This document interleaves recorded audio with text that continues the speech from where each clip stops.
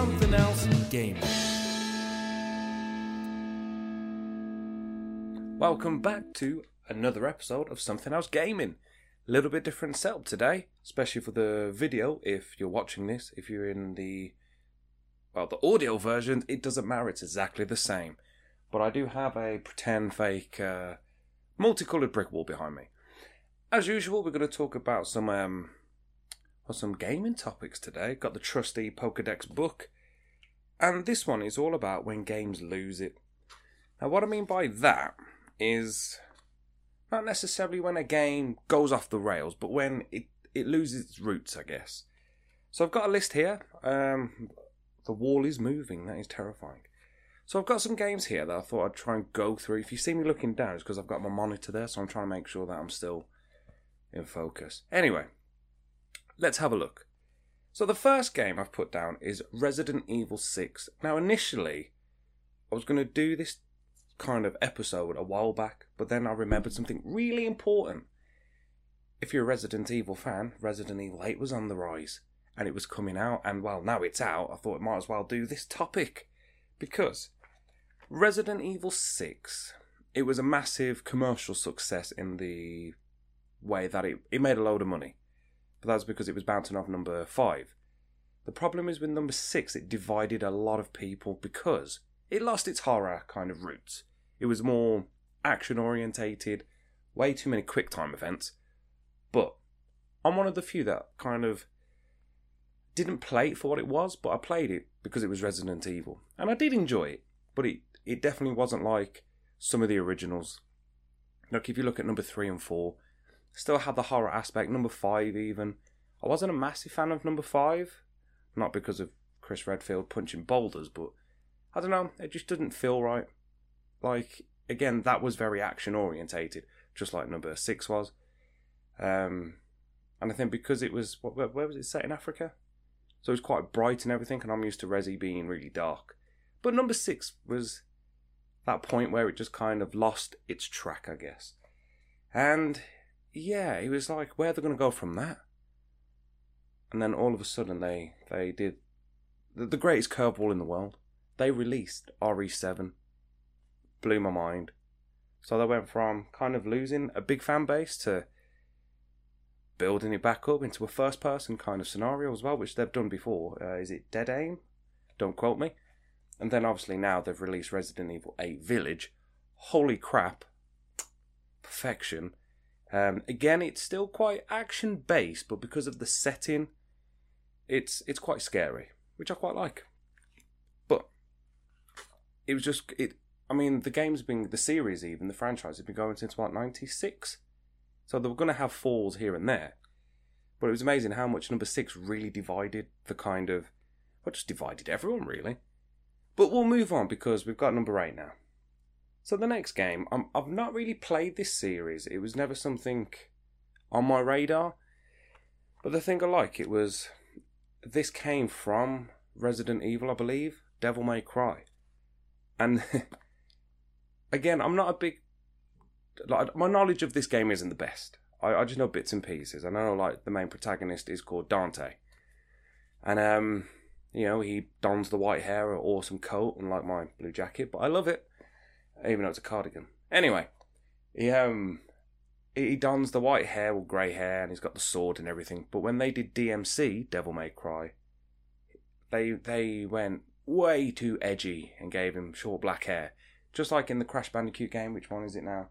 Where all of a sudden he's got like fur tattoos and a mohawk. Very weird. And they kind of lost it, didn't they, really? And then they released Devil May Cry 5 and kind of brought it back to where it was supposed to be. But again, a franchise like that, something like that, you don't expect them to have... I don't know, you don't want them to kind of go off the rails, but they always do because they're trying to approach it into a different way, a new market. I mean, the next generation is going to be something different. Like, for instance, Resident Evil, I still really like the fixed cameras, the tank controls. It just makes it more scary because it's like, you don't have that much control, where now, obviously, with the advancements, you can do anything you want, really. I mean, you've got, as we call it, the C-stick, so you can look around, with the eyes and everything. It's it's like easier to play games, but back then, like late 90s, early 2000s, it was quite tough because they still had tank controls on the PS2. And I think it was only until, let's say Resident Evil 4, really, that the over-the-shoulder became a big kind of game changer for the Resident Evil series. And just like Devil May Cry, I'm guessing they've tried to approach it in a different manner, a different way to get more of an audience, and that they just pissed off everyone. But anyway, we'll move on to the next one, which is one of my favourite franchises, series, kind of gaming world ever. Fallout. Now, Fallout came out. Fallout came out. Anyway, it came out in 97, the first one, I believe, and it was a turn-based kind of turn-based game, really. It was like kind of like how Final Fantasy was, like you'd walk around the maps and all of a sudden when battle occurred, you'd take it in turns. The difference is, this game, I think got better. As it progressed, it got better, obviously. So in 2008, they released number 3, and that was first person, or you could do like third over the shoulder, but that was weird as hell to play. But they went from turn-based kind of fixed angle to an open world. I mean, it's always been open world, but they went into over the shoulder, or first person, like I said.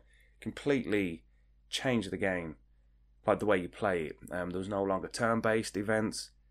It was crazy. Parts of it were a bit sus, but at the same time it was amazing. Then they brought number 4 out. Actually, they did New Vegas, which I'm playing again right now, and that game is amazing, but god damn it, it's hard, especially because of the bugs. Jesus. But anyway, I digress. But they brought number 4 out, and that was amazing. They changed a little bit of it. Like, in the game you can talk to people, but what they used to do was your protagonist, the character you were, the Vault Dweller, he didn't have a voice. You just clicked the words and it would kind of make the NPCs talk or something like that. But what they did in number 4 was they made it a little bit more cinematic, so your character then had a voice, and it was very story driven, obviously, but it was much more cinematic. And then they released Fallout 76. Yeah. I don't think they should have. Well, not yet, anyway. When did it get released? 2018? It's an online version of Fallout, which sounds awesome because it's, post-apocalyptic war or world even. It's amazing at that point. But at the same time, I don't know, maybe they just rushed it because, the development was terrible when they launched it and everything. It was terrible. The game itself now isn't too bad to play, but I think because they're using relatively old engines to run the game, and it's Bethesda, so they do like to rush in. It was alright. I've played it a couple of times, but I think my own paranoia kicked in playing it because it was like, just random. Obviously, you go online and you play with random people all over the world, and I got paranoid in case they'd take my stuff, so I haven't played it since. Yeah, and I got that on launch, so yay. But again, it's one of them ones. No one really asked for a multiplayer Fallout game. The idea was great, but it just didn't quite live up to it. Now it's really good, but if what they have now was on release, I think it would have changed it completely, because it is amazing.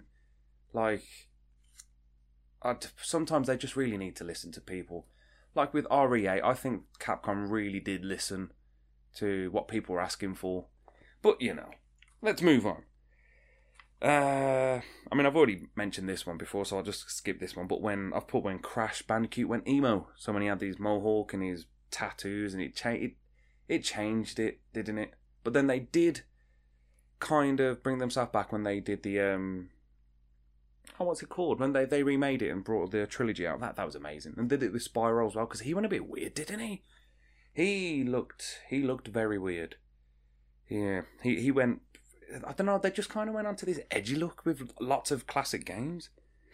Motor Racer, another game. I absolutely adore that when I was growing up. The first Motor Racer was brilliant. Just a classic bike game. Sports bikes or dirt bikes, generally, I think that was it. Go around tracks and win. A very linear game. The aim was to win. And then I downloaded, I can't remember which one it is. Was it number 3? I've got it on my Switch now, and it's awful. Like, when it came out, it seemed very realistic in the sense of you couldn't do any daft things. You could do wheelies and stuff, but like it was very realistic, very true to what I guess motor racing is. But then when the one I'm playing on my Switch now, it's cartoony, it's sluggish, I don't know. It reminds me of those trial bike games when you've got to do stunts and and trying to get from one end to the other of the map.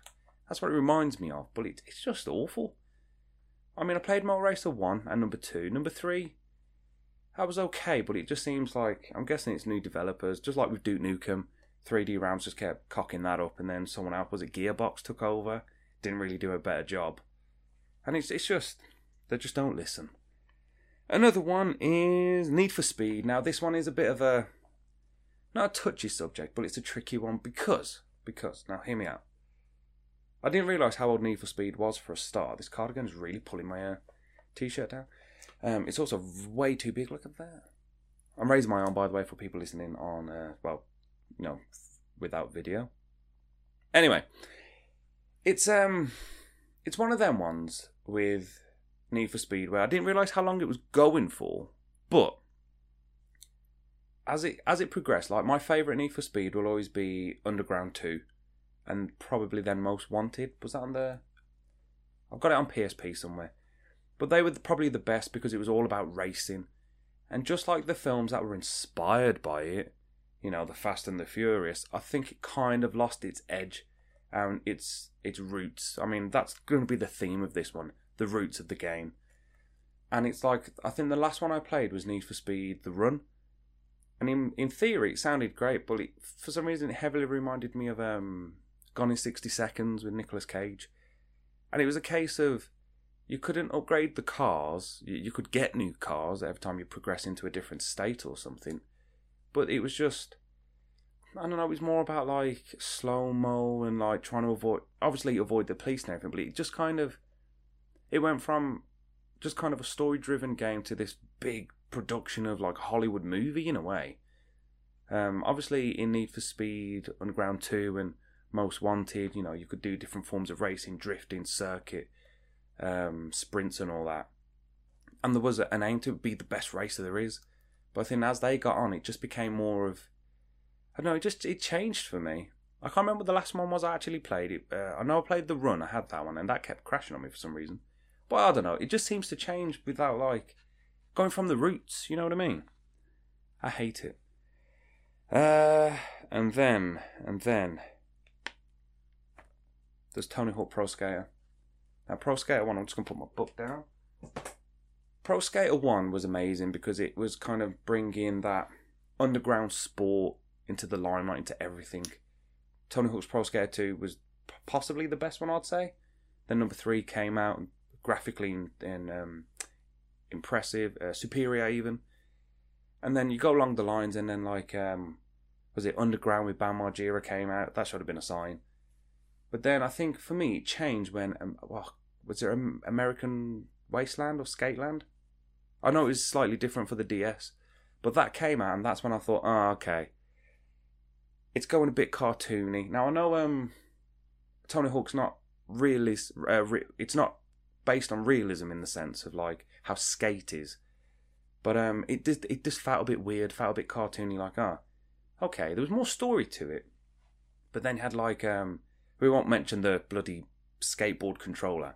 But then you went into, was it like Proving Ground and everything, and it was coming back to being a bit more real. And then they released, what was it, Tony Hawk 5. Oh my god. That should never have been made because it was supposed to get back to its roots, but it was just terrible, like clunky controls. The graphics weren't actually that good considering it was on like the previous generation. Wow, how weird does that sound? But then they did remake 1 and 2 and brought it back. I'm pretty sure the original soundtracks are a little bit different. But yeah, it was weird, like when you played the games, like a lot of the games that are coming out that are remade or remastered or whatever, it's like, I guess my generation played the originals, like RE, Resident Evil that is, Need for Speed, Crash and Spyro. We played the original, so we remember what the weird polygon graphics were like and the way it handled and how immersed you got into it. Where now it's, I don't know, it just seems like any game or any franchise, they're just trying to put the game out as quick as possible. Like something like Cyberpunk. That got released way too soon. Fallout 76 released way too soon. They hadn't got anything ready for it. It was buggy, it was glitchy. And it's like, why are they ruining these games? Like, I'm a mad Duke Nukem fan. That game is crazy. I didn't realise how long that was going. It was like 89, was it, the first one came out? But then it's like... Duke Nukem 3D is, well, I would say, the pinnacle of that series. And then it went third person with Time to Kill and Land of the Babes. Awful games. And then when they tried to do Duke Nukem Forever, that was in production for how bloody long?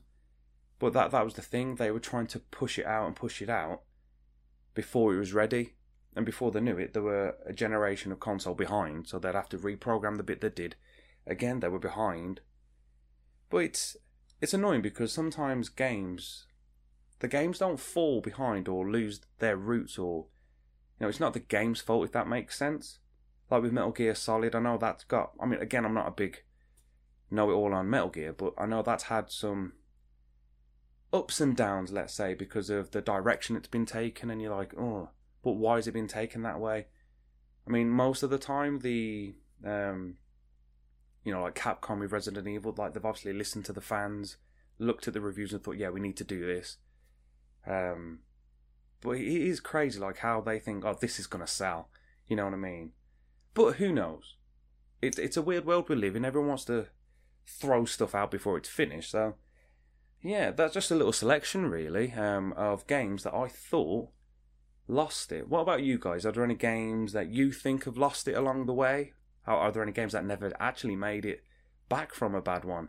Games that have just remained in the dirt, really, in the shadows. Who knows? There's many. But that's it for this one. Hopefully, I might do, on the next podcast, a bit of gameplay, because I've got RE8. So I might do some of that for you. I might actually stream it. Anyway, thank you very much for listening. I'll see you on the next one. Bye.